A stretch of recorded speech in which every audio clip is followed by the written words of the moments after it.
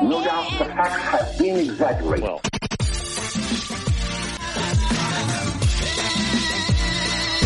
Hey, Internet, good morning. You know what, though?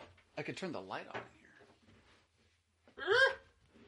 There it is. Oh, light. Classic professional video lighting from the overhead lamp in the closet. What more could you want out of life? Oh, hope you didn't hear that. I'm hungry.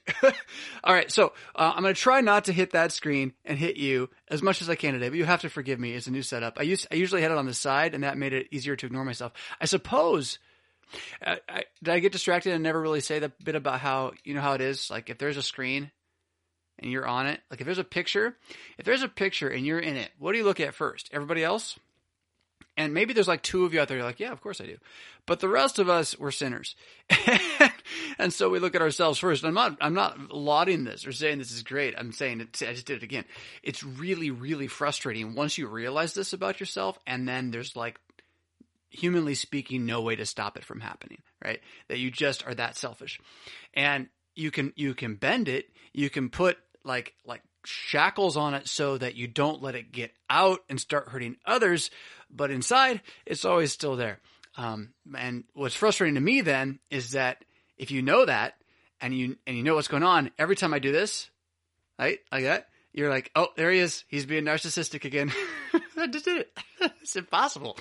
So now that you know, you can laugh at my sin and mock me if you like, but that's all right. I'll stand on grace.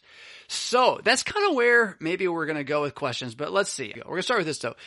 Dealing with rhythm and music. So I left off last time, and then with the podcast, and actually the next podcast come out with Will Whedon. We're also going to talk about this a bit with, how much of the issue with people thinking that liturgical worship is boring has more to do with the fact that we don't like singing, or we don't know how to sing, or we don't know the tunes to our songs, or our musicians don't know the tunes to our songs, and not anything to do with actual reverence or even necessarily the organ itself.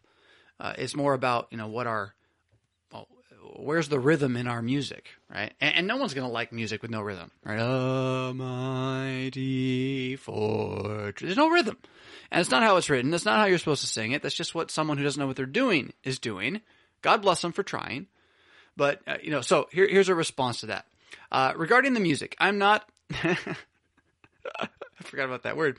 I'm not upset is not what it says. You can read what it says. I'm not upset at all about what you said, but I have some insight. The first time that hymn came up after coming to Lutheran Parish, I believe this is The Night Will Soon Be Ending. It came out so beautifully, I almost choked. Like most men, of course, don't cry, especially in public. Now, I bet we are using the same book, same kind of organ, etc. The differences are two: the organist and the parishioners and the choir singing. Well, this is true, right? The musicians and the musical support that takes place has a lot to do with how singable a song is going to be.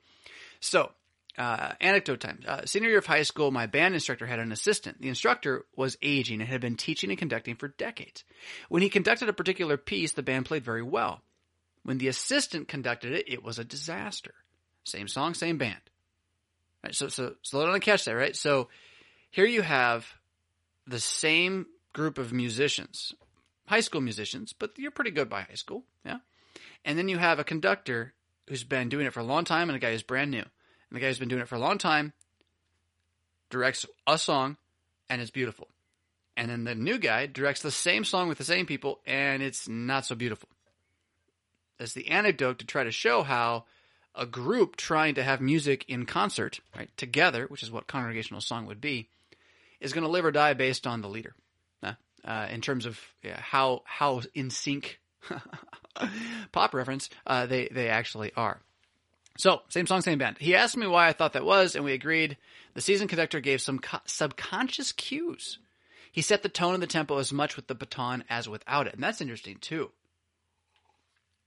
So, what are the cues that are being sent? Now is the time to sing, now not. Now, most organists that I've heard, in general in the Missouri Synod, whether you're volunteer or otherwise, are pretty good at knowing, I got to give a cue when you're supposed to start, right? So, there'll be like a little trickle note or something to let you know now's the time to start. But the question is not only to do it with that, but to do it all the way through the piece. When do you pause? When do you speed up or slow down even? That kind of thing. And, if you got a pro, if you got a called musician, that's going to be something that you expect, right? And volunteers aren't always going to be able to do that. But then we gotta acknowledge that the reason is not the liturgy that people are having trouble singing. The reason is not how hard the song is. Right? The reason is how well it's being taught or how well it's being led. And on that edge, being taught, I haven't done this as much here recently because I've been preaching longer, and so I got to keep the announcements as short as I can. But I have made efforts in the past to teach songs if I know we haven't sung them for a while, or if I know they're new, or if I know they're difficult. So we'll actually sing them before the service, and that way you have this kind of attempt to draw everybody together. So anyhow, I thought this point was really interesting, though. Just like us, every organist has their favorites, which can be good or bad too. This is really insightful comment. And the point is, the organist, even being very skilled, may provide confusing cues that diminish the grandeur of the hymns. So if the organist doesn't like the hymn, no one's going to like it. They can't, because the organist isn't going to play it like it's good, right? Like, I don't know how to say, if you don't like the dish of food you're cooking, like you're like, oh, this is gross. Like, it's not going to be the best it can be then, will it? Like, you're not going to put your heart into it. And so if you don't know the hymn and don't like the hymn, that's going to have a major effect on how the congregation hears the hymn.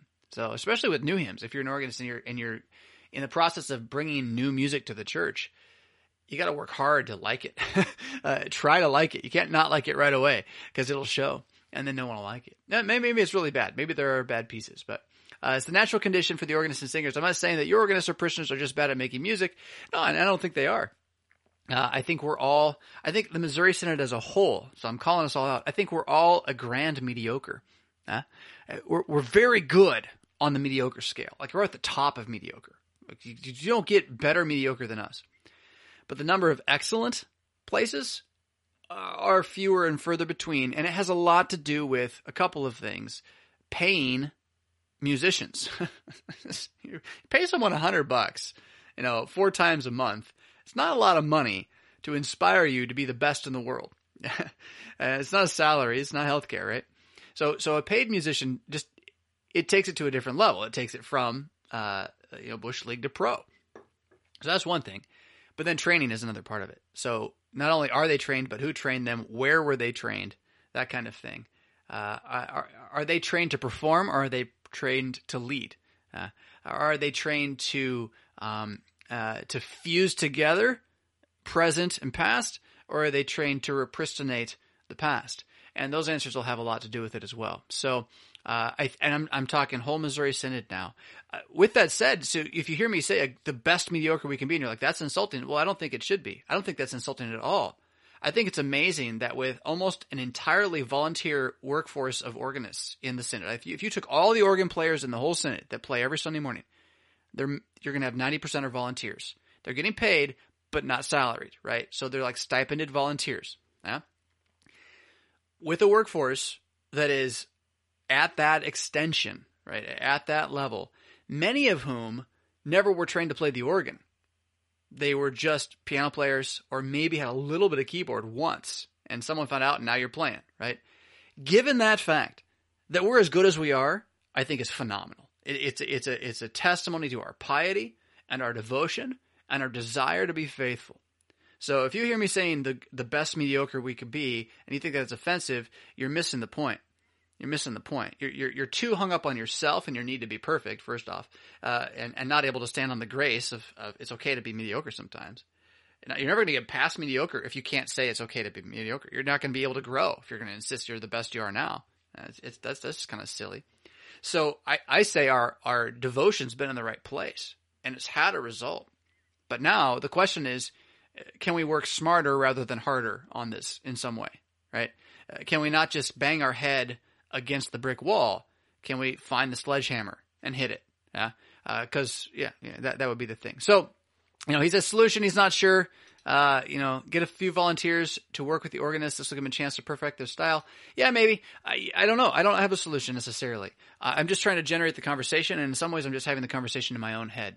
So, we're going to keep going with a couple of these to get through them here. This is in response to, and this is an ongoing conversation with one of you out there who, I think you were initially a bit offended at my insularity comments, but we've worked it out, and now we're continuing to talk about, what it means to strive to love being Lutheran without having to bang a drum that has Luther's face on it, and instead is really about loving the scriptures, right? And I can't say this enough. What is Lutheran? Is being Lutheran, as you define that, the first thing you say is it's holding to the Book of Concord, or the first thing you say is it's holding to the Augsburg Confession, then I think to some extent you're missing the point. And you're missing the point even more if the first thing you say is it's following the teachings of Martin Luther. If you were to say it's believing in justification by grace alone through faith alone for the sake of Christ alone, you're closer to the mark. You're much closer to the mark, right? Because all of that stands upon a trust in Scripture alone. Yeah. So to be Lutheran is to believe that the Scriptures left to us by the New Testament church teach us justification, acceptance, the excusing, the absolution of all sinners as a gift to humanity by grace to be received as a promise, which means you just got to believe it is true. And this is accomplished in Jesus of Nazareth the Christ. That all the Scriptures teach and testify to this reality, and in this way they are also inspired and without error, holding us in that ark, right, in that covenant. Mixing my metaphors there. That's what being Lutheran is. And everything else that's around it culturally should serve that. And my contention for the last 2 months, 3 months, and maybe go further back. I mean, if you listen to my podcast and you heard me do the talk in 2015 from Issues Etc. as Making the Case conference on postmodernism, it wasn't like I wasn't saying the same thing. I just didn't use the word insularity and call it the LCMS by name.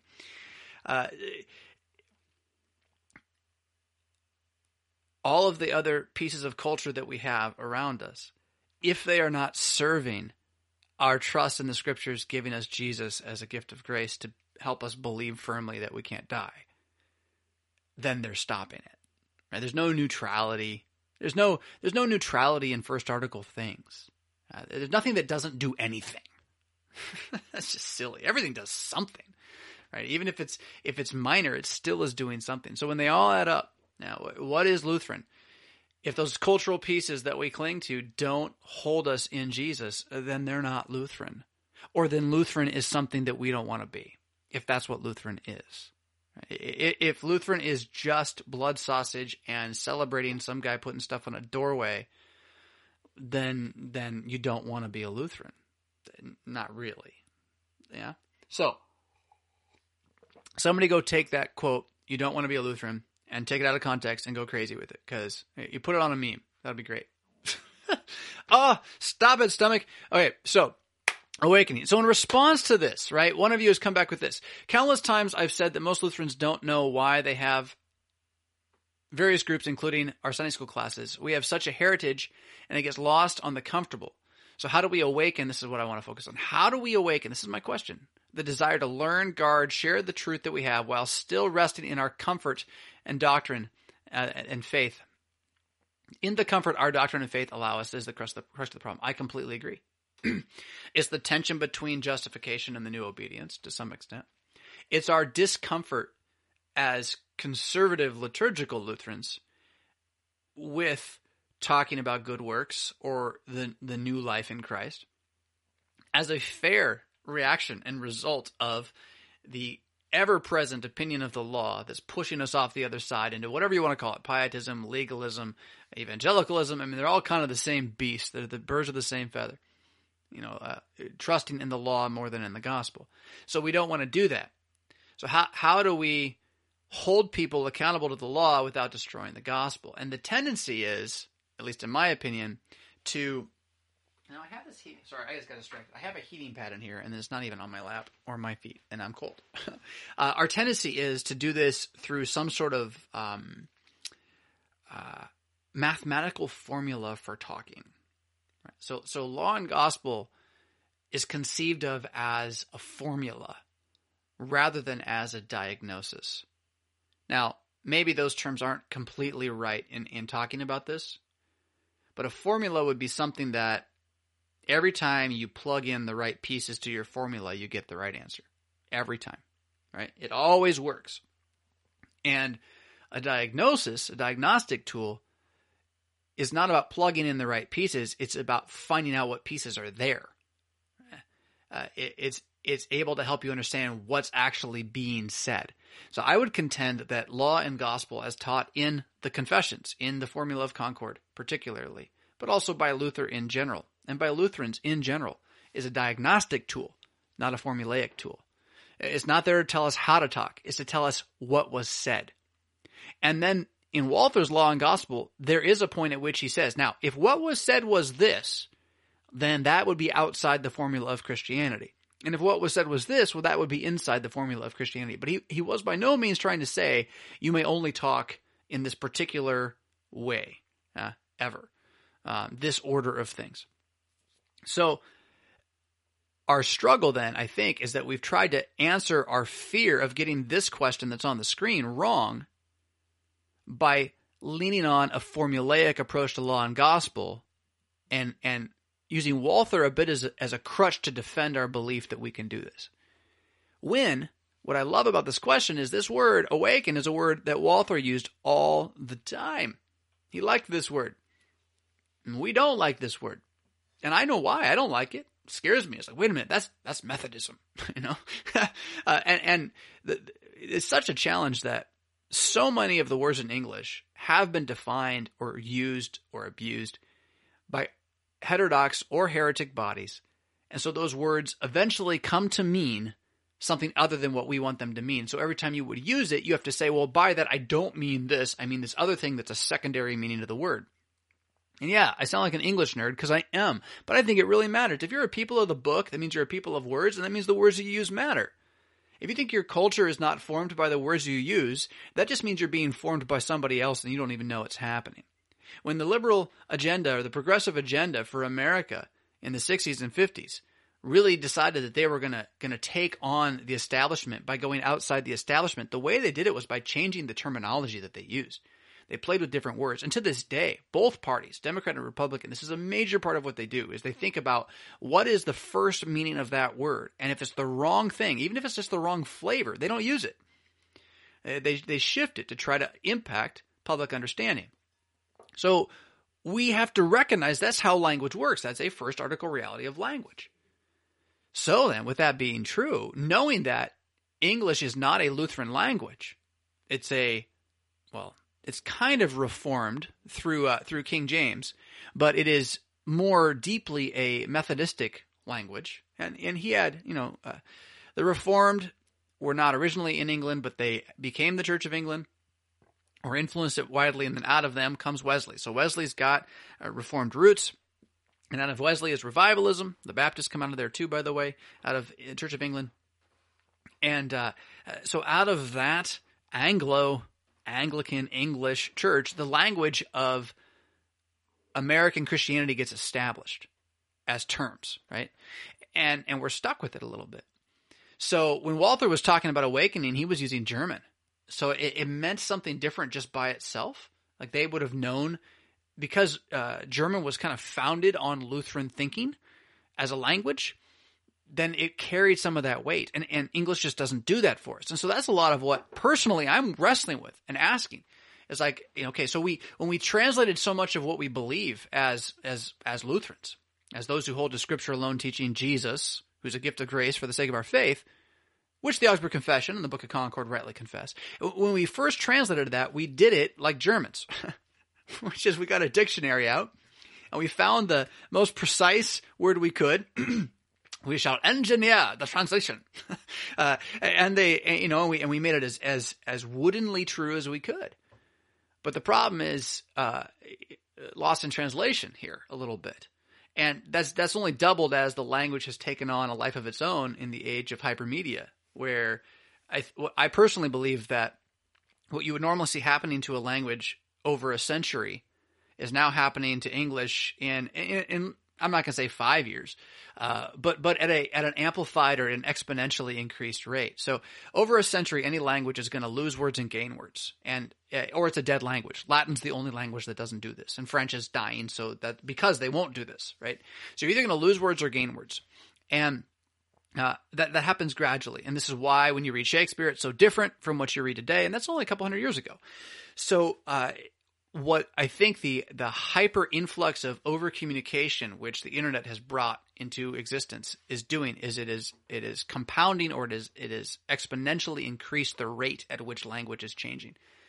And that's why people, the pious elders among us shake their heads and say, these kids and their new words are right. And it's like, okay, but those are the words that are going to be used. So, you can sit there and say it's their fault that they don't understand what you're saying, or you can be the missionary and say, I need to understand what they're saying so I can say what they need to hear. Yeah. So awakening now in general, doesn't have to be called awakening. I don't know what the right word to use to talk about this. To inspire, right? To inspire a desire to learn our faith. Like, that's a very English way of speaking, right? To inspire a Lutheran spirituality. Can you say it without saying the word Lutheran and it still be okay? Can you inspire a spirituality of the cross? Can you inspire a spirituality of grace under Christ? Yeah. Or on Christ, even better. Or in Christ, even better. Yeah. How do you do that? And my answer to this, and my talking about this here, is confessing my own belief. Well, it has a lot to do with how you talk. It has a lot to do with your culture being hungry for the word or not hungry for the word is going to have a lot to do with the words. And I'm not going to blame God's word for our poor translation of it. So don't tell me that just because I think the NIV or the ESV isn't inspirational, generally speaking, because of its heritage of translating in a certain style or theory. Don't tell me that means I don't think the Word of God is inspirational.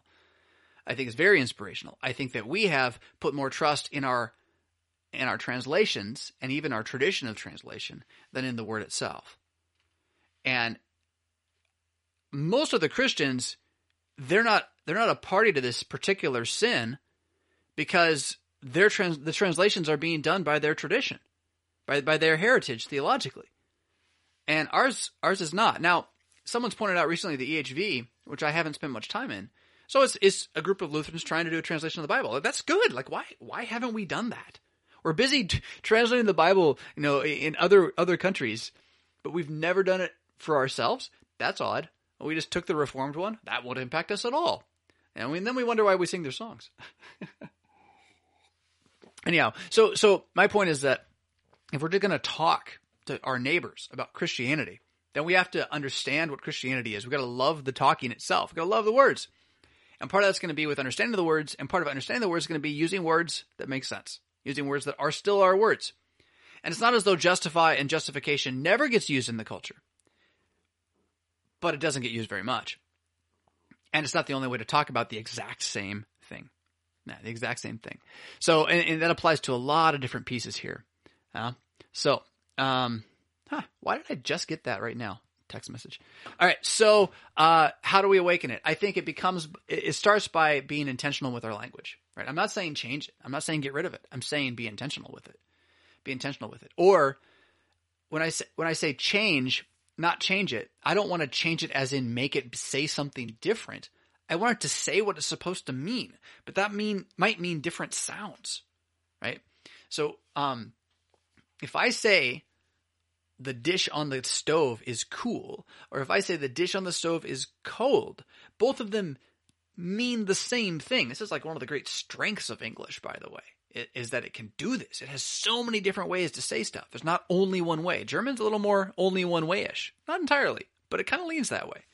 My understanding of it, at least. That's why they make these giant long words. There's no synonym for that 10-syllable word. So we can be intentional about the meaning without clinging to the sounds. And that doesn't mean you never teach the older words, or that they never become part of your culture or your language. But if you just insist that there's only one way to talk, then you don't know your language, on your particular language. If you are an English speaker and you think there's only one way to say things, you're not a very good English speaker, much less writer. Or you're in some sort of denial that believes that our translation of the doctrine is the inspired and without error thing, rather than the doctrine itself, which is what the scriptures say, that we should always be in the constant process of translating. renewing it every morning, hearing it again and again. And if we can't hear it, then it's not. It could be the person who's listening's fault, or it could be the fact that we just are refusing to actually say it. I have found in my own personal conversation with all you about this, we like to talk law and gospel, but if someone brings a little law, like first article, here's language, here's how it works, and we're not doing very well, man, do we get offended by that. I tell you. Rest. But how do we do it without losing the grace? Right. Well, this is just it. How do we not lose the grace? Well, we got to trust in Jesus to not take it away. You don't get to keep the grace by works. All right. So here we go. And same writer, but I thought this was an interesting tangent. So she said at the end, I've rambled on long enough. Last thing before I go, your parenting series with issues, etc. Any plans to do it in book form? I am almost done with my first go through of them, and I am going to do a second and start writing it down.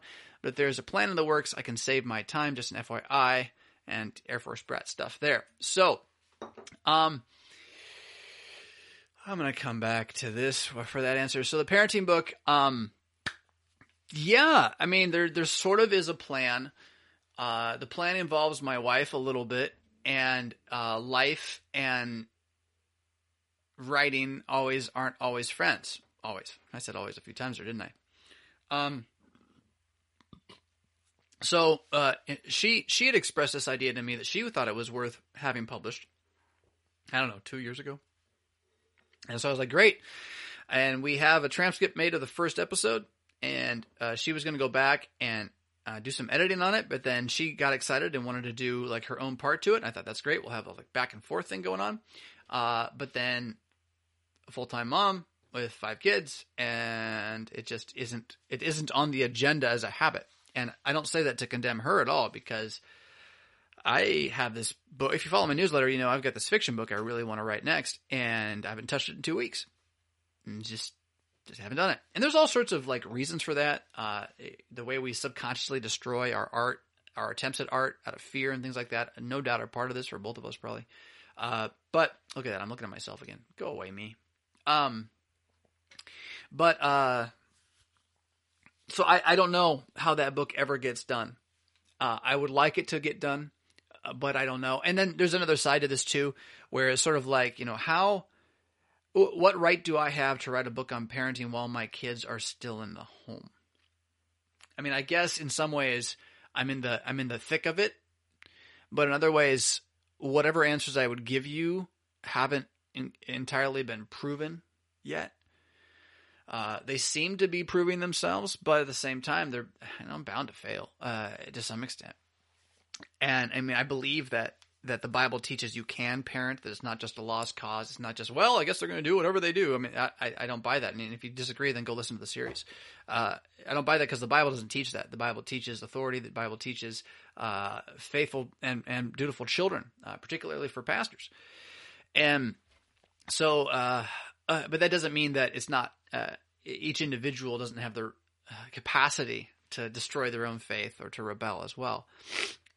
So yeah, there's a lot there. And if I were to sit down and try to write a book on parenting, I would probably even not be able to stick with what I did on the issues thing. So the answer there probably is just to transcribe them at some point.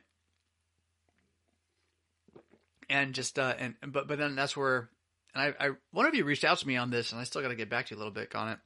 Actually, I should say 2 of you on 2 different levels are reaching out on this kind of stuff, and thank you for that. If those kind of transcription projects are going to get done, at some point I have to have help doing it, or I have to have enough supplementary income that I can throw money at it and not worry about not having money somewhere else. And the initial transcription isn't necessarily the problem, because you just have one of these cheap computer transcribers do it, and it's like $20 or $15 for the thing. But if you want like the high level transcription done, which gets all the theological words, you're looking at upwards of $100 or more, probably more, for the hour. And that adds up pretty quick.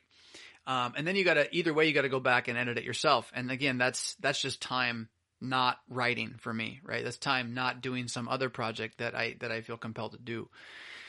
And I'm trying to strike a balance between the projects I know you want and we need. There's a lot of them. And those ones that, like my soul hungers to achieve. So I remember, I think we talked about this already a while back. Somebody heard me saying something about, I couldn't do that because then I wouldn't be me. And they left a comment.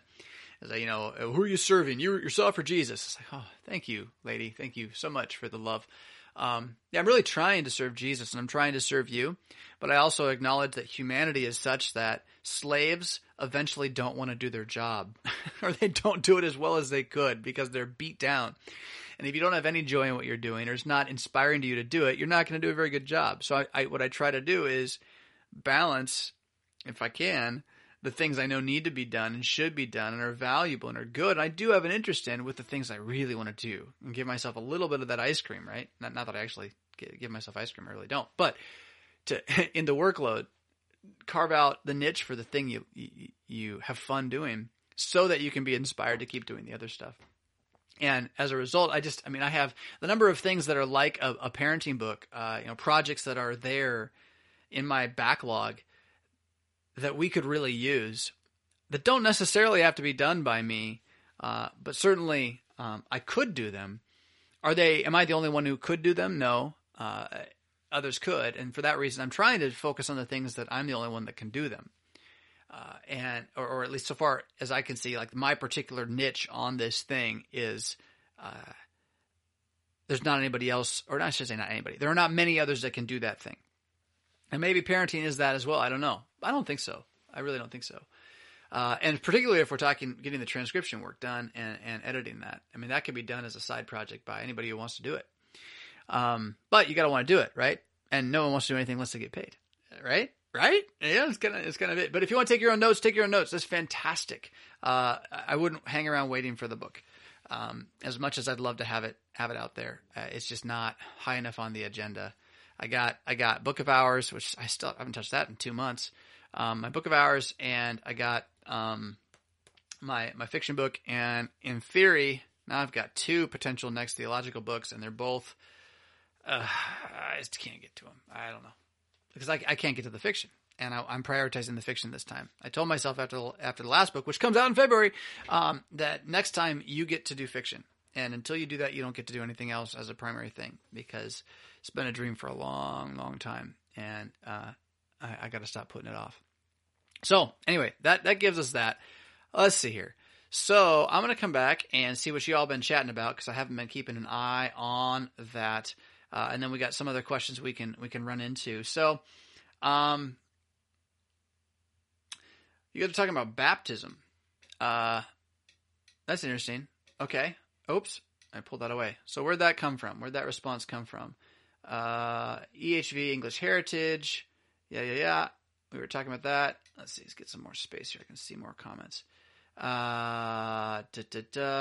Water symbolizes, does it say that? Okay, so you guys are debating 1 Peter 3 in translations. So I would say, Conan, that this water symbolizes baptism that now saves you is actually pretty good in terms of it doesn't make it a work you do. It's the other way around. Baptism saves you. The symbol in the water there is the flood. The flood is the symbol of baptism. And what does the flood do? It kills, and yet through it in Christ, 8 are saved, right? Which is the whole point of the verse. And so I don't know that that's necessarily wrong. Now, the bit about an appeal to God for a good conscience and a pledge of a clear conscience toward God, that's where I think the challenge comes in the language. Now, the way that the syntax of the sentence works, it is something that is us before God, okay? Us toward God. But what are we reading into this word appeal or pledge? And what I would submit is that word's fairly technical. It is closer to a covenant. So, but a covenant of a clean conscience before God. But a contract for a clean conscience before God. And that understanding is not as though you're not involved in this covenant, right? You're involved as the receiver of the covenant, and now it is yours, and it's before God, and it's the declaration of a clean conscience. If you went so far as to say, but the promise of a clean conscience before God or toward God, that'd be going too far, I think. It still catches the real idea, though, because it doesn't turn it into law. But the symbolizes stuff, maybe that wasn't your focus. The symbolizes stuff isn't bad. How'd you guys get on this? You're in the EHV. Okay. So corresponding to that, baptism now saves you. So corresponding to the flood, right? Yeah. Which the flood is the symbol, even though it's real. Yeah. Not the removal of dirt from the body, but the guarantee of a good conscience before God. Okay. That's right. Right. I wonder what their study, like if you got into their scholarship of why they went with guarantee and how they proved that was a viable translation. I don't remember seeing that word, but by no means the scholar these guys are who did this. But I don't remember that being an option. I think I would have latched onto that pretty hard, but I like it. Guarantee of a good conscience. I think I would have said clean conscience. Good is such a boring word. Clean conscience before God through the resurrection of Jesus. Yeah, I like it. I am probably going to start using that thing at some point in the next year, whenever I can figure out how to track it into my system, just to explore it. A new translation's hard to adopt, especially when you have a church that you have to take care of that uses a different one. Yeah. So cool. So that was that. You guys are also chit-chatting about, let's see. What is your opinion about changing hymn lyrics, i.e. speak oft with the Lord, abide in him only, to speak often with God, find rest in him only? That's interesting. I think it depends. I'm all for changing hymn lyrics sometimes, and especially if they don't make sense. So I think that's the main thing, is the theory in like the 80s, when we were like hip and cool with all our changes, was if it's old, get rid of it. If it's got to be new, and if it's difficult, get rid of it. It's got to be vanilla, right? So you would take read, mark, learn, and inwardly digest, and you would turn it into read, mark, learn, and take to heart. Oh, so sweet. Now, the thing about that is, and I'm going to give you an alternative theory. My theory would be not to change it because it's old, or to change it even because it's difficult. I would say you change it when it doesn't make any sense anymore. Yeah, not just difficult, but like obtuse. And there's a difference between I have to learn a word and that word no longer exists or is used. And it's as simple as when you read the sentence doesn't make sense, or you're like, when the KJV mentions the unicorns, right? Like that one, like we should probably change that one. Right? Oh, sorry. My shoulder's hurting this morning for some reason. Speak oft with the Lord. Who doesn't know what that means? Everybody does. A child would still know what that means. They'd be able to figure that out. That's not that hard. Speak oft with the Lord, abide in him only. I mean, that there's nothing hard about that. It's beautiful. It's poetic. So the thing about get rid of the old key, do the new, get to vanilla if you can, because everyone's too stupid to hear anything or learn anything, was effectively a war against poetry in English. Like they got rid of the poetry. And I'm saying let's get the poetry. We need the poetry. We need more poetry. We should get rid of the things that don't work in the poetry.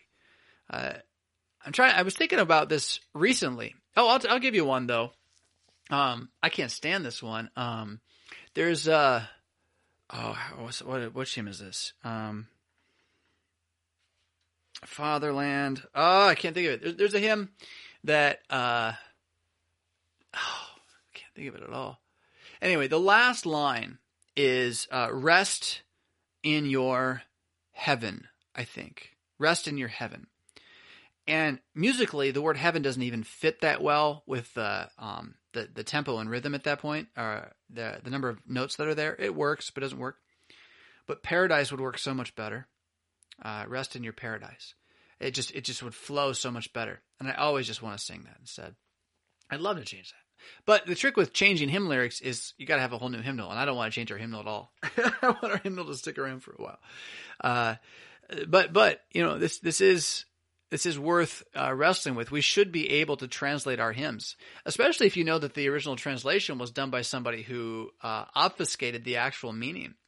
So, as an example, if you look in your Lutheran service book at the bottom for the translation, like 60% of our translated hymns are from Catherine Winkworth. God bless the woman and her piety and her zeal and the work she did for the church. I don't want to get rid of any of Catherine Winkworth's work, but neither do I want to pretend that she didn't kind of miss the sacrament sometimes in translations. And I remember being shown this, a particular missing of it and its clarity in Wake Awake for Night is Flying. I think it's in the second verse or third verse, and it's kind of there. You can kind of still see it, but in the original, it's like really there. And so things like that should be worth looking at. Yeah.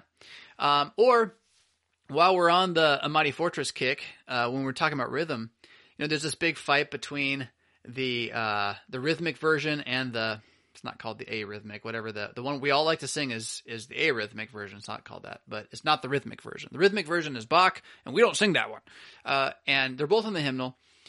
And honestly, I don't particularly love the Bach version more. I still got my own issues with the whole song, and I don't know what my answer to that is other than just to sing it. But the translation on the Bach version, while it's weaker in some places, like it denies masculinity at the end of the song, is stronger in other places. The way it helps us understand that word alone that yet remains, nor any thanks have for it, right? No, I think the other version says, no thanks to foes who fear it. Oh, that makes sense suddenly, right?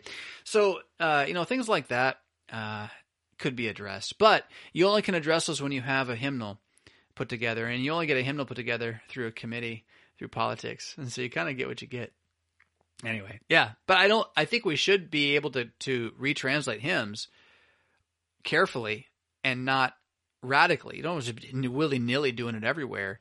And certainly not just with this idea that if the word oft is in it, you got to change it to often. No, it doesn't make sense. Doesn't make sense. There's a couple lines in TLH that don't make sense now. The words don't even mean what they used to mean. So, all right. So going back to this, and Ardith is pointing at it, I think, I've been discussing about baptism with the Baptists, and I am amazed at the different translations deal with 1 Peter 3:21, which is the most faithful. Yeah. So again, I kind of gave you that answer not directly a moment ago. Until the Evangelical Heritage version, which you put up there, was there, I would have said that none of them really get it great. And even, actually, if we go back to that, they're missing something too. Let's see, where is it? Yeah, right here. Yeah, I'll explain in a moment. So, cause it was about the guarantee, right? That's kind of the big piece. And the struggle is that the syntax of the sentence is about us before God being something or doing something. And if your theology teaches you that you before God is always you doing something to earn grace, then that's what you're going to think that means. And then you're going to put it, and you're going to see that, well, baptism saves you and it's a work. Well, that can't be right. And so you're going to change it so it doesn't mean that, right?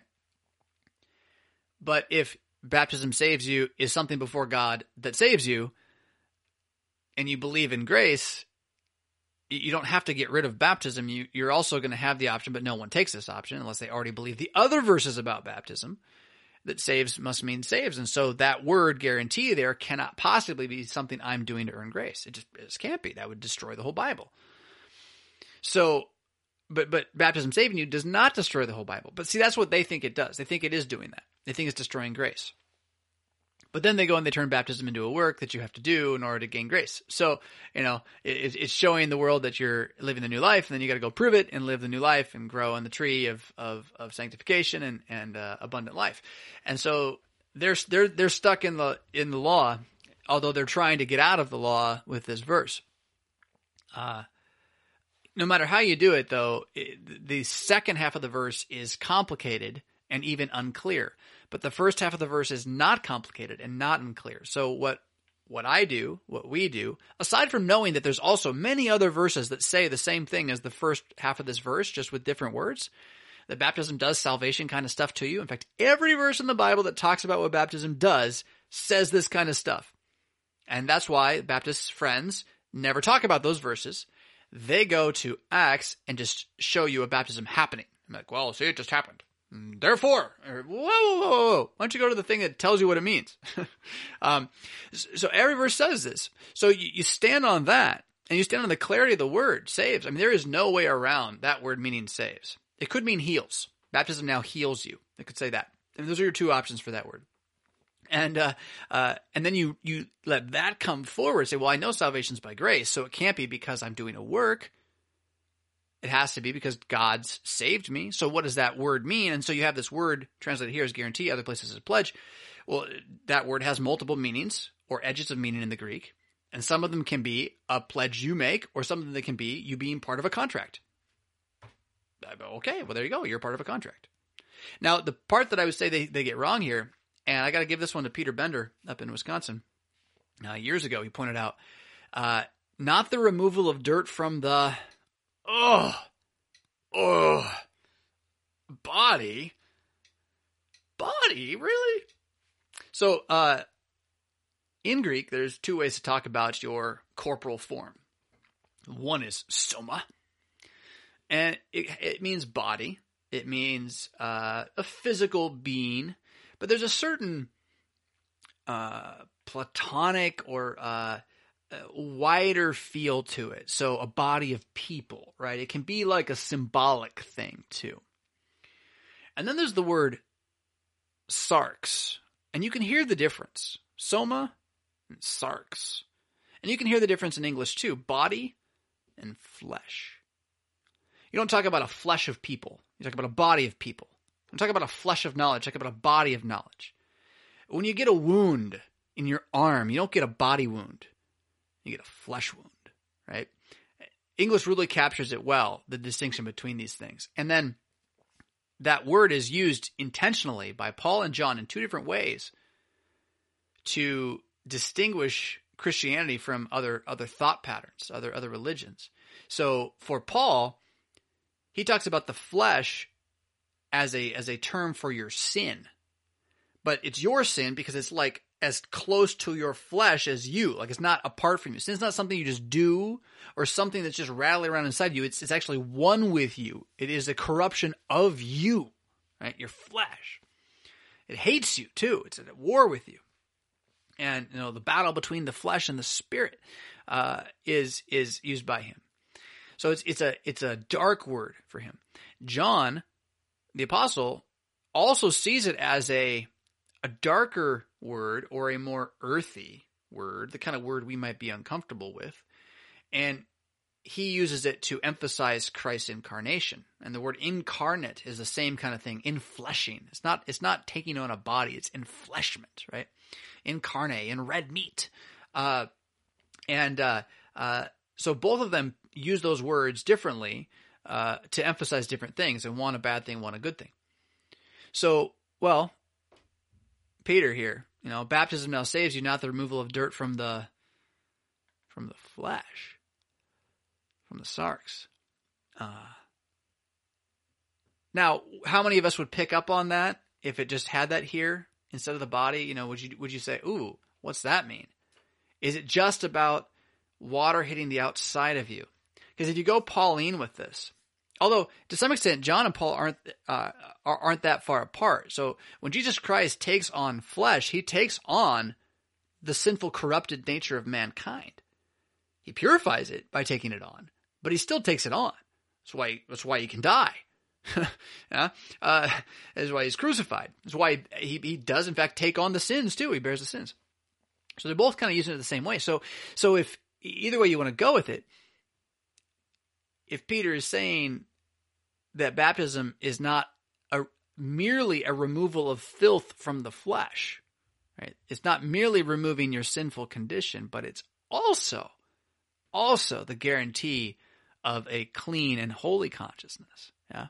Now you're going even deeper on this thing, right? Now, do you have to have that? I don't know. But It should say flesh because that's the word. And why? So here, EHV guys, if any of you watch, I'd love to know what your thoughts were, because I know you're trying to intentionally rethink the whole thing, right? And yet there you just stuck with history of tradition. The only reason to keep that word as body is the history of tradition. There's no real good that I can think of English or translation reason. Maybe there's a textual variant that I don't know about. That's a different thing altogether. All right, so we're going back down to the bottom of the comments, and then I'm going to go. What are we doing for time here? 8:15. I want to go pick up some of those other ones, see if I can fast hit them. Yeah.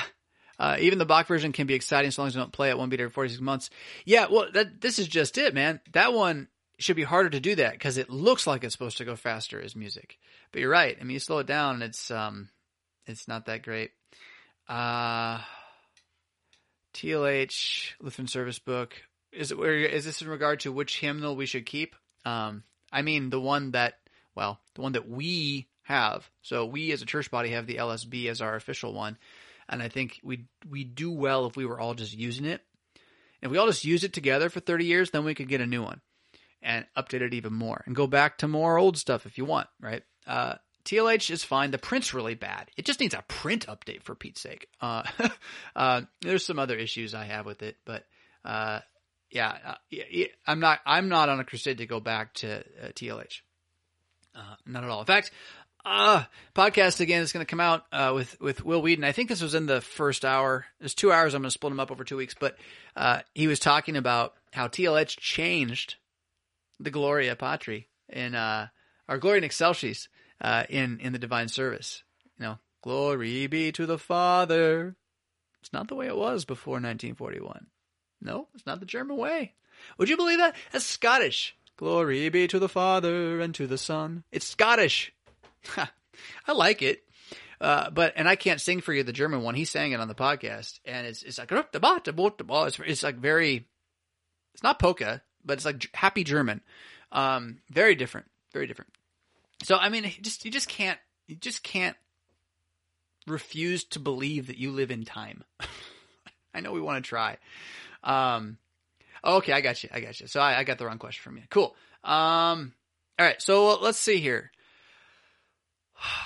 I don't like not being able to monitor, but we're going to do it anyway. There's a screen. Oh, look. Oh, no, because when I go to the other one, it won't monitor. Okay, that's fine. It's fine. Here we go. But what if I did this? I'll still be able to monitor if I do this. I can go to the side, but then you won't see it all quite the same way. All right. Go out. Mad questions. Oh, wrong one. That one. All right. Look at all these. What shall we do? We'll just go in order. I have a friend about to leave his non-denominational church, formerly Baptist, because they are moving toward a congregational-led church body. He says congregational-led churches are he's moving toward or away from? Now I'm confused. He says congregational-led churches are a byproduct of American government. True. And that lifelong elders should decide everything in the church. Maybe. I usually think of Acts 2, 42, 47 as our example of the church. Are his thoughts on elders biblically based? Not really. How should I respond to him? Thanks for all you guys do. So the trick about church government is that the Bible doesn't say anything about it. And most church bodies are caught up trying to make the Bible say something about it. And they do that by taking this thing or this thing, often an example or just a bit of history that happened in one place, and they say, well, that's the thing that's always got to be there. But then they have to ignore some other things that happened in other places. No, that one doesn't count. Right. The only thing that the Bible says you have to do is have good order. Paul's very clear about that. It must be done decently and in good order. That's it. Oh, you need the office of the ministry. You have to have a preacher. Where you have a preacher, you will have hearers. So you also have to have hearers. That's kind of you can assume it a little bit. The preacher standing by himself in a cornfield isn't a church. Duh, right? So you have to have a preacher and hearers in good order. If you want to bring a hymn, that's fine. He says you can sing. Yeah, but that's not commanded. It's the good order of preaching. Be in the scriptures together. So Herman Sasa is very enlightening on this, or he just points out this, what I just said, that there is no proper form of the Christian congregation as we're trying to governmentalize it. Now, Walther's proper form of a Christian congregation addresses different issues. It's like what should be going on at a church that's a real healthy church, as opposed to saying this is the correct government God gave us. There is no correct government God gave us aside from the preaching of the word.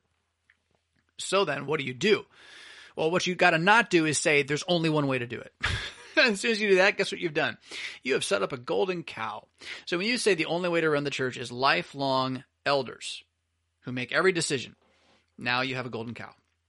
I actually like the idea of lifelong male headship, those who are trained to defend the church through policy, basically, policy-based leadership.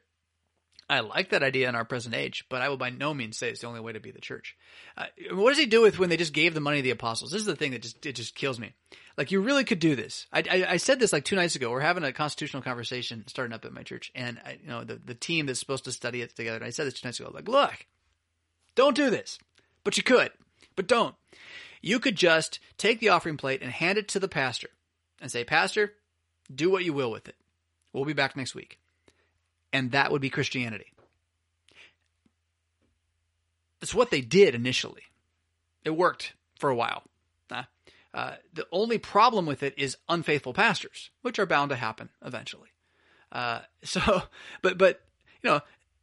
some congregations out there, not in the Missouri Synod, still do this. How did that just happen? Has this been there? No. Why don't it just happen? I just saw something click. Some congregations in the world do this today. They're mom and pop churches, usually often Assemblies of God kind of thing, or ethnic churches. But I'm not saying it's right either. Don't get me wrong. It's like, in fact, I don't think it's a good idea. I think it's very dangerous because it encourages the pastor as a fallen person to try to do what he can to make the money flow better, right? Although there's always some of that. You can't avoid that temptation. Temptation's always going to be there. So anyway, point being, there is no prescribed permanent form of the congregation. Rather, there is the commandment to find good order and pursue it.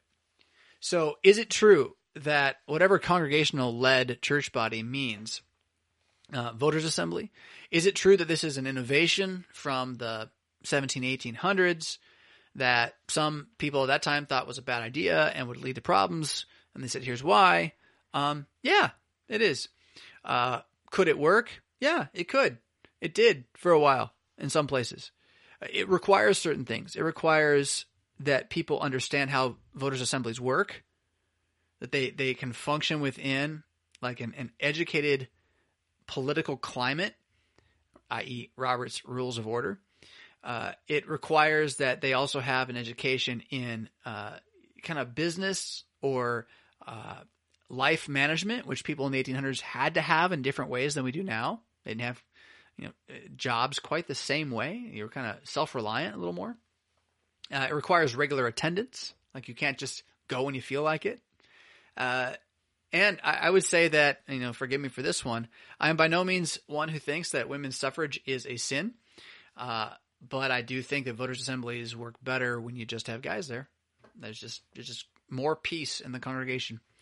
And I think that's the design that God gave us. And you can give me all your reasons why it's a bad idea. That's fine. And it's not my goal to get rid of it. But I think that if you're going to complain about congregational-led churches, then maybe you should ask what changed before everything fell apart. And women's suffrage was one of the big changes that came in. And back before that, it was functioning pretty well. It's a complex issue. But I don't think there's a reason to say that Christians don't have the ability to govern themselves. That's weird. In a fallen world, to make decisions about your building. I mean, how much governance is really going on in a church body, in a congregation? What are you really doing? You're taking care of a building, and you're paying the salary of a staff. That's all you're really doing, right? And you're trying to market. You're trying to market your spiritual store. Yeah. So, we want to talk about things that have influenced us. It's not so much that we're in this voters assembly led culture. It's that we're in a market driven culture. That's impacted us a great deal. And I don't think you can get rid of that either. It's where we are. The church's structure is always a reflection of the culture around it. This is part of why the leaders of the church did look like kings in the era of kings and act like kings in the era of kings. So we don't live in the era of kings anymore. We live in the era of entrepreneurship and independent leadership and marketing your ideas. And so to some extent, we're going to reflect that whether we like it or not. We're either going to be bad at it or good at it. And then, so, with that, this idea that it's all got to run through the voters. If you see the voters as the market itself, the market's not outside, the market's inside, then that's not necessarily such a problem, because should not the store want the customers to receive what the store is supposed to give them? That's why they come. And so if they're there to buy, and forgive the terminology, but it's an analogy, it's a symbol. If they're there to buy the word of God, then why would it be wrong to regularly ask them or have them decide that you're faithful in giving it to them? Yeah.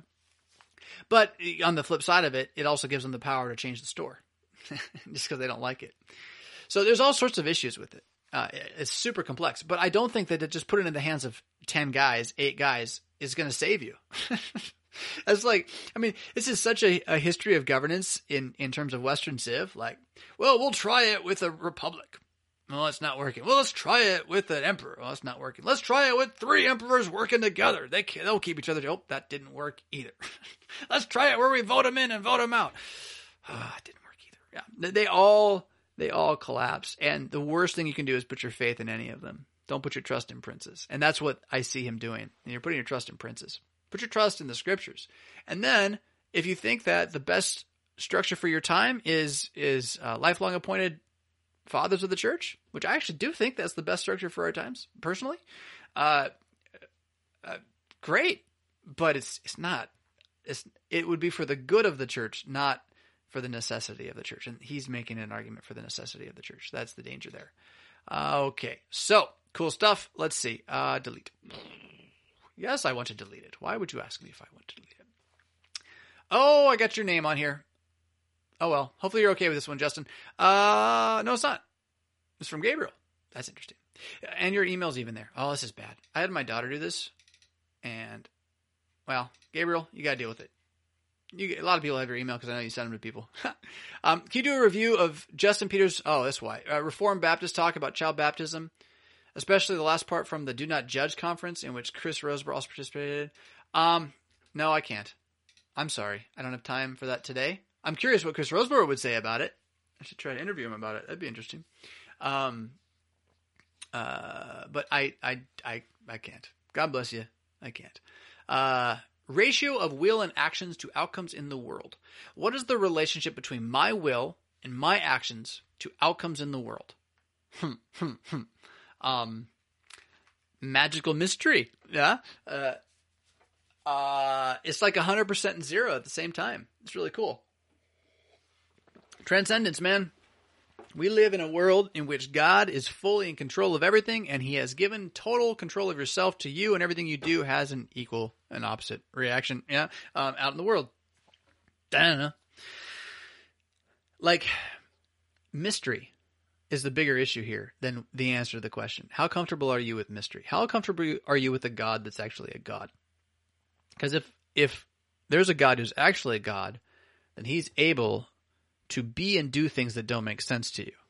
Like, let you totally have a quote-unquote free will or free experience of will, maybe a better way to say it, with every action being justly and meetly responded to in a chaotic, chance-driven environment where the actions of others are flowing through history and then hitting you upside the head. You never saw it coming, while also never, ever not being in total control of it, while also never, ever not being using it all for good, while also having evil corrupt it, while also never intending evil to corrupt it, while also always know evil was going to corrupt it, while also always planning to save us from the evil which corrupted it by destroying and the evil, while also never, never, ever intending evil at all. You got me. He's God. I don't know. What doesn't make sense? Believe in the Big Bang. Right. Good. That makes more sense. I'm sorry. If you believe in the Big Bang, I'm glad you think it makes sense. I think it's the most ninny-poo idea I've ever heard. And if you would just use Latin, it would at least be less ninny-poo sounding. But it really is ninny-poo idea. So you're what is it? Nothing exploded and became everything that was still without form and void, that then accidentally ran into itself over and over again until it became something, which then still was just stuff and not sentient, but then completely unexplainably it became sentient, but not really like us, like in an uncomplicated way that could not really reproduce, but then it was able to reproduce, and over reproducing accidentally and dying and struggling a lot for a very, very, very long time, it eventually made more complex sentient stuff that eventually, with a lot of death and pain and struggle, became us, accidentally here, able to think these electrochemical thoughts flying through our heads, which are themselves just more chaotic accidents that we now think make sense and assume to be the arbiters of truth. So we can look at it and say, well, it must have all just exploded and showed up. I'm so smart. Right? I mean, it just isn't a better answer. I don't see how it's not a different mythology. If you're going to call what I said about Christianity mythology, I don't see how yours is not a mythology. It really is. You want to talk about how you can splice genes and make the dog hair color change? Great. Yeah, good for you. Cool. I buy that. Yeah. But the rest of it, man, that the planets are all rocks that ran into each other, like they were small rocks that hit each other and became bigger rocks. Maybe you got some math to show how that really happens, but really? All right. So, mystery. Whatever system of belief you have, you have mystery in it. The question is, how comfortable are you acknowledging that mystery? How comfortable are you testing that mystery according to things that are not mysterious? So why do I believe what I believe about the mystery of God's sovereignty over the fallen world and his handling of our evil through his elective grace, in Christ? I believe that because Jesus rose from the dead. That's why. There's a tomb in Judea where a guy that we murdered used to be. And then he came out and he still had the scars, the holes in his body. He said, yeah, so I've been telling you for like 3 years I'm God, and now I just saved y'all. And you 12 dudes, you're going to go and tell everybody this, and my promise to you is that this will awaken them. Ooh, see what I did there? This will awaken them to live forever. Some people will hate you, they'll kill you for it. But some will believe. No, they'll live forever.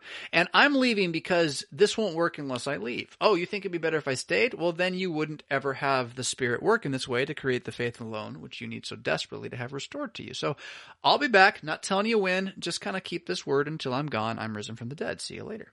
Peace be with you, right? Because of the historical veracity of that event and its tangible provability, way more tangible than the Big Bang, dear heavens, I then accept what that God, man, Jesus, and his teachers, prophets and apostles say about our existence. And that goes into every direction, right? So then, when it comes to the question of my will, my action, outcomes in the world, and God's sovereignty of it, I let all the words just sit there. And the words sit there like I said at the start. You have complete willful control of yourself. Granted, your will, I just hit my head as if my will is just my head. It's not just your head, it's your flesh. See what I did there? It's your flesh. It's your emotions. It's your intuitions. You could even, at some level, call it a little bit of instinct. That is itself and does what it will do, and it will always impact and make a reaction. But that doesn't mean that God has not planned and foreseen these things and intended them for good. Which is not by any means a reason to let yourself do whatever you want. because his intent for good is that you would repent of the evil that you did, that he turned for good, and see his grace and strive to do better. And to, in that, learn to love the good and hate the evil. I don't think it's that complicated. It just has to be believed, right? It's not like it's not rocket science. Rocket science would be logical. This is declarative. You live in the world that you see. It responds, act. It has rules. That's the world of the law. It's always that way. And then you have a God who says, I'm bigger than all of this. I can change it when I need to. And where I'm changing it is in giving you grace. I'm changing it by inverting all things in myself, my son, the one man, Jesus Christ, so that now you're no longer getting what you deserve entirely. And actually you never have, because it's always foreshadowed or look forward to him. And that reality is there behind what you see. And so you can know that everything that you do is not going to undo that reality. It's always going to be there. You can stand on the foundation of the grace of Jesus Christ, and you can make every effort to be good, knowing that even when you fail and do evil, it will not undo God's plan of salvation. And the one who hears that and says, great, I'm free to do evil, well, you just didn't believe anything I said. That's all there is. There's nothing wrong with what I said. You just are an unbeliever. So, yeah, if you think that grace is a reason to love evil, then you do not believe in Jesus. Boom. Sorry, that's the way it is. Your condemnation is justly deserved. That's your own issue. And it's not to say if you still do evil, therefore you don't believe in grace. No, if we say we have no sin, we deceive ourselves. We're still going to do the evil. But you're not going to love the evil. You're not going to want to do the evil. And so the Christian life of mortification of the flesh, fighting back against the flesh, sanctification, being holy that is near Christ, the new obedience of hungering for goodness, the awakening of the mind to know the Word of God is true, is one which stands upon that declarative election promise and then lives in the world of reactions fearlessly, because we know that the promise does not connect to the actions. Your neighbor's life does. So you go out and you punch your neighbor in the face, they feel it. You give them some food to eat, they eat it, and they say thank you. And so the awakening drives us to want to do good here, even though we know that at the end of it, all our tears are already in his bottle, all the days are already written in his book. He foresees and knows every step we will take, and even has set the works before us for us to do. There's no reason not to do them. It's a reason to believe you have an actual God, a real one. It's pretty cool, actually. Yeah. Did that even answer your question? I don't know. Wait.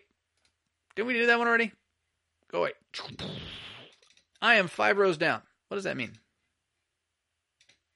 That's a strange thing. Boom. I don't even know what that is, and it won't delete. Oh, I'm saving it. I'm printing it. I'm going to go back and delete it. There goes delete. Why did the church give up having... this is an interesting question. I was listening to a podcast from Higher Things, linked below, where they're speaking about the communion, and it got me to thinking of this question. Why did the church give up the practice of having those who were not able to commune yet leave the room and then continue the service? The parts that spurred the thought, or the last half of the podcast he's linking to. In summary, it was about the fact that things are exclusive, tend to be more attractive, and after confirmation and first communion, our sinful nature takes over and they no longer feel special. It seems to me that maybe we gave up a good practice of the church. Well, I agree that it's a practice that we might do better to use again in some way. In fact, I'll even tell you, I've dreamed of this. I've dreamed about it here in Rockford, but it would take a new sanctuary and a committed congregation that wanted to do it. But I'd love to have church be a non-communion service, liturgical, matins, morning prayer, whatever, and yet with a little more of a emphasis on the let's sing the easy songs, and about a 45-minute long sermon. And then everyone comes out, shakes the pastor's hand, got a little brunch, a little coffee, and then all the communicant members go back in, and everybody else goes home. And you have divine service. No preaching. That was done already, right? Now we just finish the morning. I think that'd be good. And it would make that initial service aimed at not only didactic catechesis teaching, but it would be one that would be aimed at bringing people to that one, right? That you're coming to this and we're expecting visitors and we're going to be ready for visitors. And the other one's kind of the more intimate setting. But how we lose it? My understanding is that we lost it because the church became a public organization and eventually an official organization. And in that, like at a certain point, everybody in the culture was baptized and confirmed. Like there was nobody who wasn't. And so there wasn't this possibility of having random people who aren't Christians or who aren't Catholic showing up and being in the presence of the communion. And it got worse, right? It got to the point where you were in the presence and you watched it, you didn't even get to eat it. So it wasn't like it was all good on that end either. But it had a lot to do with, my understanding is a lot to do with the official adoption of the church in the culture. That's how we lost it. Getting it back, I think would be great. But I don't know how you convince people to do this because the culture is strong. That's my whole complaint, right? The culture is stronger than we are at this point. And by that, I don't mean outside our walls. I mean inside our walls. What we believe church is, that it's not, is stronger than what we believe church is that it is. We have some of that too, but we don't have that strong enough to fight back against the things we believe that it is that it's not. Those things we put greater weight on. Now, the earlier email mentioned Sunday school, VBS. These are the things upon which the church stands or falls, the way we treat them at least. And they're not. What was the other? I was thinking about that recently. Oh, yeah, day school, Christian day school, right? Does the church stand or fall on having a Christian day school? And if you say the answer is no, it does not stand or fall on having a Christian day school, does that mean you're against day schools? Does that mean you hate children? Right? Like that reaction is one which has put too much weight on the day school, and it has to defend itself by ad hominem attacking the statement that it's not necessary. So, I got distracted. You guys are all talking about Milwaukee. All you people in the Milwaukee area. True that. Ask the Pastor 3.0 thing. Milwaukee, David, Arizona. All you Milwaukee people. That's awesome. I like Wisconsin. I really would like Wisconsin to annex Winnebago County. Could you do that for me? And you have to replace the government at Winnebago County when you do it because, man, Illinois, what a place. All right. So, hopefully that answered that a little bit. Let's do one more, and then I will chat with you a bit, and then I think I'm going to be done for the day. Let's see. Delete. Why is it so hard to ditch the green monster? I don't know. Long time, I don't even know what the green monster is. We're going to find out. Long time viewer of your channel, and I love to watch your videos for scriptural insight. Boom! And your personal take on variety of topics. Yeehaw. I tried searching your collection of videos on YouTube and on the World of Everlasting website, but I can't seem to find a video on jealousy. Yeah, probably not officially. I have struggled with jealousy all my life. Yeah, well, welcome to the club, man. And I feel as though it has stemmed from feelings of inadequacy and body image issues. Yeah, that could be the way it expresses itself. I would say it stems from narcissism, which we all have. And so we don't like anybody having what we don't have. We want it too. That's not fair. They got one, I didn't. That's not fair, right? We think justice is that I get it. If I get it and they don't, that's okay. But if they get it and I don't, that's not okay. Right? And that's how we define justice, like as a species. Right? Luther hits this in, I think it's in I'm sure it's in the Large Catechism, 10 Commandments, but I don't know if it's 7 or 9 and 10. I'm not sure. But, we have this glorious trait. All humans have this glorious trait. Oh, and maybe it's 8. It's when he's talking about the name and truth. We all have this glorious trait that we can't abide anybody to speak evil of us, but we got no problem speaking evil about everybody else, right? And this is the same thing. So it's so frustrating because I try to tell myself not to be jealous. Yeah, use the law, beat yourself up, right?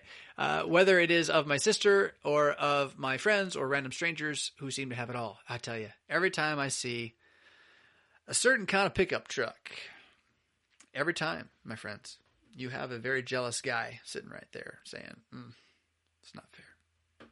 I hear you. I tell myself, don't be jealous. You don't need it. That doesn't make it go away. Doesn't make it go away at all. There are so many videos like 10 Steps to Stop Being Jealous. Don't listen to those. It's not going to work. These are hollow attempts. That's the truth. What I guess my question is why do so many people deal with such intense jealousy towards other people, even when our lives are great in their own way? Because we're sinners. We are wretched. Do you go to the church? Do they confess sins? Do they use these words? I am a poor, miserable, sinner. Now, we don't know what sinner means, do we? Yeah, I mean, we do, but we don't. By sinner, we mean wretchedly, depravedly, evil to the core in utter self-driven conceit, which means I'm miserable all the time because of that. My self-driven conceit is misery that I not only experience, but that I share with everybody. Like that's what I open my mouth and out comes death. Right? And the poverty being spoken of there is not that I don't have money. It's poverty of spirit. I confess I'm a poor, miserable sinner. Other confessions, unclean, right? I'm unclean. Well, what does that mean? It's not I didn't take a shower this morning. It does have to do with I have no proximity to God. I'm not near God. By myself, I am far from God, and that is unclean. That is filthy. It is sick. It is diseased. And by this, then, I cannot save myself. Not just meaning like go to heaven, some magic happy place. Excuse me. It's not just going to some magic happy place. It means live in a world in which love is what I do. And everybody else has that too. That's why. You will never escape this in this life. Death gets you out of it. But actually, death without Jesus doesn't get you out of it. Death in Jesus. Falling asleep in Christ, you're free. You're free. You're in Christ. You're resting in Him. And then at the resurrection, when He comes back, if we're alive waiting for that, right? Well, then, bam, twinkling of an eye, and yeah, it's all going to be dealt with. Until then, you got this thing around your neck. Imagine an old man. Like he's very old, so he's now lost a lot of weight. He's what, 80 pounds, 90 pounds, skinny, scrawny, bony, a little short, no hair, crackly looking face with teeth that are broken, and he's bitter and spitty and just, yeah, you know, and he's your necklace. He is your necklace. You have him as a necklace. You wear him every day. You wake up, he's there, spitting in your face. You go to bed, he's spitting in your face. He's shouting words at you about how bad you are, and it's true. Because you're him. And he's lobbing at you what you deserve from God. While also telling you to go do more that's going to get you more wrath deserved. That old man is with you all the time. It's called the flesh. We talked about it already, right? It's called your sinful nature. It's called the old Adam. The Bible talks about these things. This is not Luther's ideas. This is the Bible. The old Adam. The old man. We get rid of that because we don't like the word man because we're a bunch of feminists. Whatever. Get mad at me for that if you like. So you're not going to get rid of this. And that's the reason why you're jealous. Now, like I was talking about a few moments ago, does that make it okay to be jealous? No, not at all. But neither does it give you does Christ saving you from that make it okay to be jealous? No. Does Christ saving you from that make it so that you can overcome your jealousy and never be jealous? No. Does Christ saving you from that make it so you can look at it and call it what it is? Yes. I can call it what it is. A poor, miserable, wretched heart. And I can do it without fear. I can do it without having it covered up. I can do it without having to make any excuses for it because the excuse has already been made. I'm covered by the blood of Jesus. And the mystery of this thing is that without ever having to tell myself, now don't go be jealous now, that grace alone will raise from the dead a slightly, but immeasurably, like unmeasurably, slightly less jealous human being tomorrow. I'm never going to see it. I'm never going to feel it. I'm always going to see more of the jealousy because I'm calling it what it is more and more. That's part of the growth of faith, is to see just how poor and wretched I am. But everybody else will experience a slightly less jealous person. You can't. The moment you try to test it, you go back to the other side, and you're back in the land of law and condemnation. But where the gospel is there, when it's, I call this what it is, and I'm standing on the cross of Jesus, so I'm fine with it. Like, God's got it covered.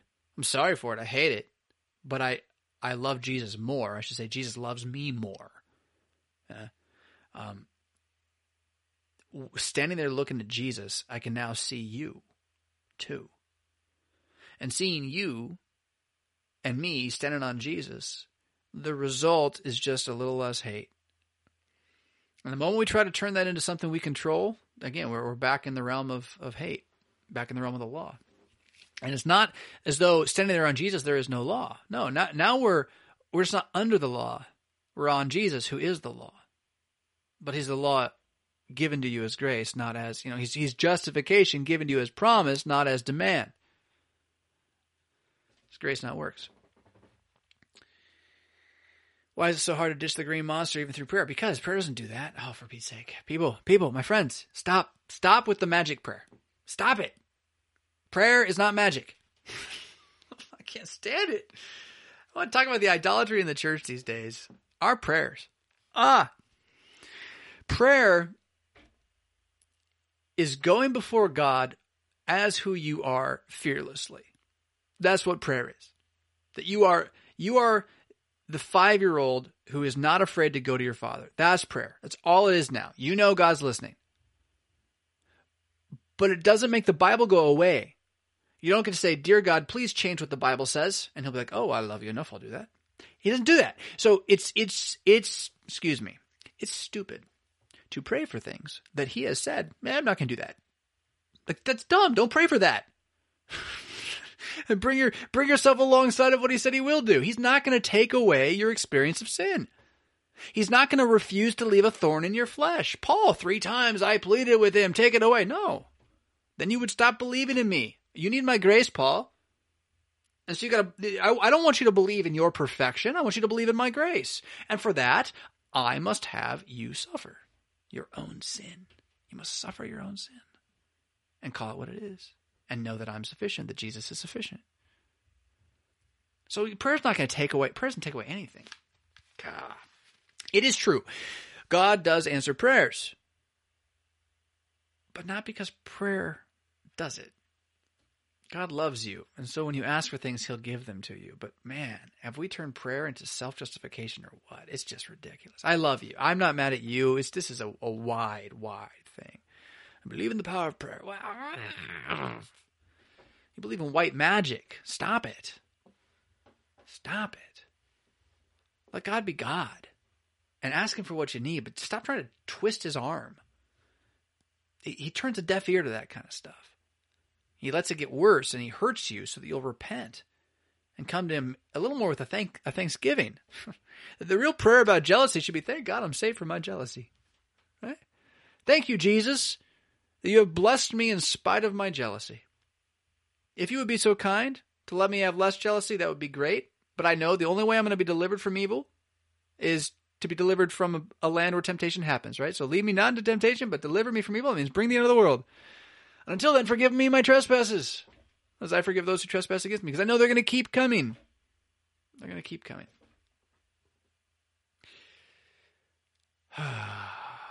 My question is, why do some people deal with intense jealousy towards people even when we live our lives?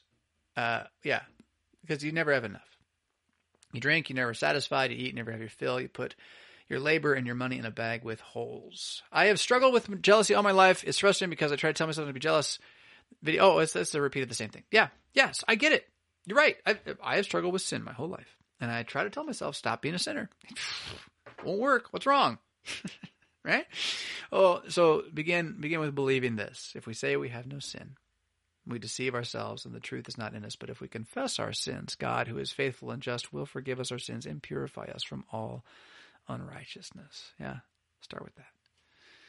Stand on that. Stand on that. Should I attend a Roman Catholic funeral? Yeah, sure. Why not? Should you commune there? No. Friend, colleague, this is probably too late, but Roman Catholic, they often will have a mass. Yeah, you attend the funeral, you don't go to mass.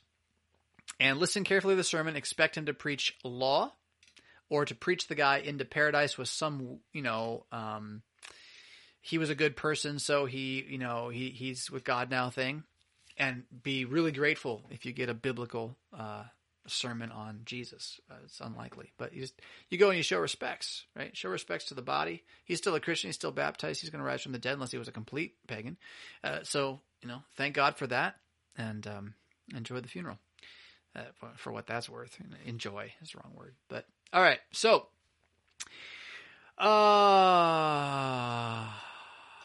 that's interesting. Methodism is kind of close to Lutheranism. Yeah, no, it's not. What kind of Methodism are you talking about? What kind of Lutheranism? They think it is. There's no question. Methodists think it is. It's like Calvinists think it is. And then we pull out closed communion. And you're like, that's evil. Well, see, we're different. We're really different. And real Methodism did have a liturgical piece to it, but not really. Not as much. They just were kind of trapped in their culture. Just like today's Methodism, which is the evangelical revivalism, that's the real Methodism. The United Methodist Church isn't Methodism. That's just liberal nonsense, liberal paganism. So I don't know. Yeah, they're so different. Their supposition is so different, and Methodism is inherently individualistic, and biblical Christianity is inherently corporate. Again, this is why closed communion is there and why it doesn't make sense to anybody in our age, is because we come at it with an individualistic question. Why can't I? And it's because we is the answer, right? Yeah. So, didn't mean to hit you hard there, David. Thank you for watching. All right, so, closing notes. February 14th. No, it can't be Valentine's Day. February 8th, Without Flesh, new book coming out. It is about the Lord's Supper. It is about the church dying without the Lord's Supper. It is about why our churches are dying and how we can really maybe track this to a certain argument about the word is a long time ago. And we're living it out. We're living out the fruit of that thing. And even us Lutherans are like, well, we have the Lord's Supper. It's like, well, do you? Do we? I mean, I know we do. Those of us who know we do. But do we know we do? That's the issue. So, Without Flesh, coming out in February. You can pre-order it now on Amazon.com. If you look for my name, Jonathan M. Fisk or Jonathan Fisk, you'll find the author page, and it is there. So, my newsletter, I'm putting snippets of it for you to see every week. So, if you want to see some of it, go ahead and get on my newsletter list. Subscribe to that. That'll be in the link below. You can always pick up Broken or Echo. That'd be marvelous. I'm amazed that Broken continues to sell so well, and Echo has never sold as well. And I get part of that had something to do with YouTube and the way things happened back then, but Echo's a better book. I got my biannual payout from CPH, and it's not that much. It's a little something. It's not that much, and it's stunning to me. Echo is still selling better than Broken, but barely. And Echo's only been out a year and a half, 2 years. So it's amazing to me that Broken does that well. So if you've read Broken or you're reading Broken, you're giving Broken away, and you haven't looked at Echo, you're crazy. Echo's a better book by a million years. Broken's all right. It's all right. It's good. It does good things. It hits people sometimes where they need to be. But it also, Gene Veith said it won't endure, and he's right. It won't endure. And Echo could. Echo should. It's better. So pick one of those up. If you have not already, you can always support me on Patreon. That helps keep all this stuff going. If you don't support me on Patreon, I'll never be able to fix my microphone problem. Although it worked pretty well right here today. It's a little in my face, but it worked pretty well. And I know I have more. Twitter, whatever. Facebook, whatever. Merry Christmas? Not yet. I know there's one more announcement I have to give you, but I don't know. Podcast. If you know the YouTube stuff, and you don't know the podcast, there is the podcast, which exists at, you can find all this at madchristian. Is it com? Redfist.com. There we go.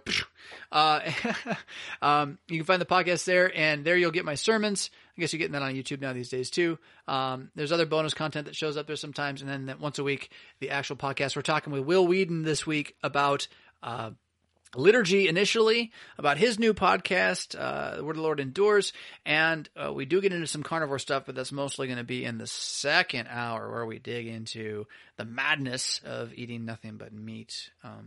That's crazy. Don't get mad at me. It's just when it works, you know? So, all right, cool. Thanks for hanging out and being with me today. I appreciate you guys. Don't wallow in the muck. This is Insane.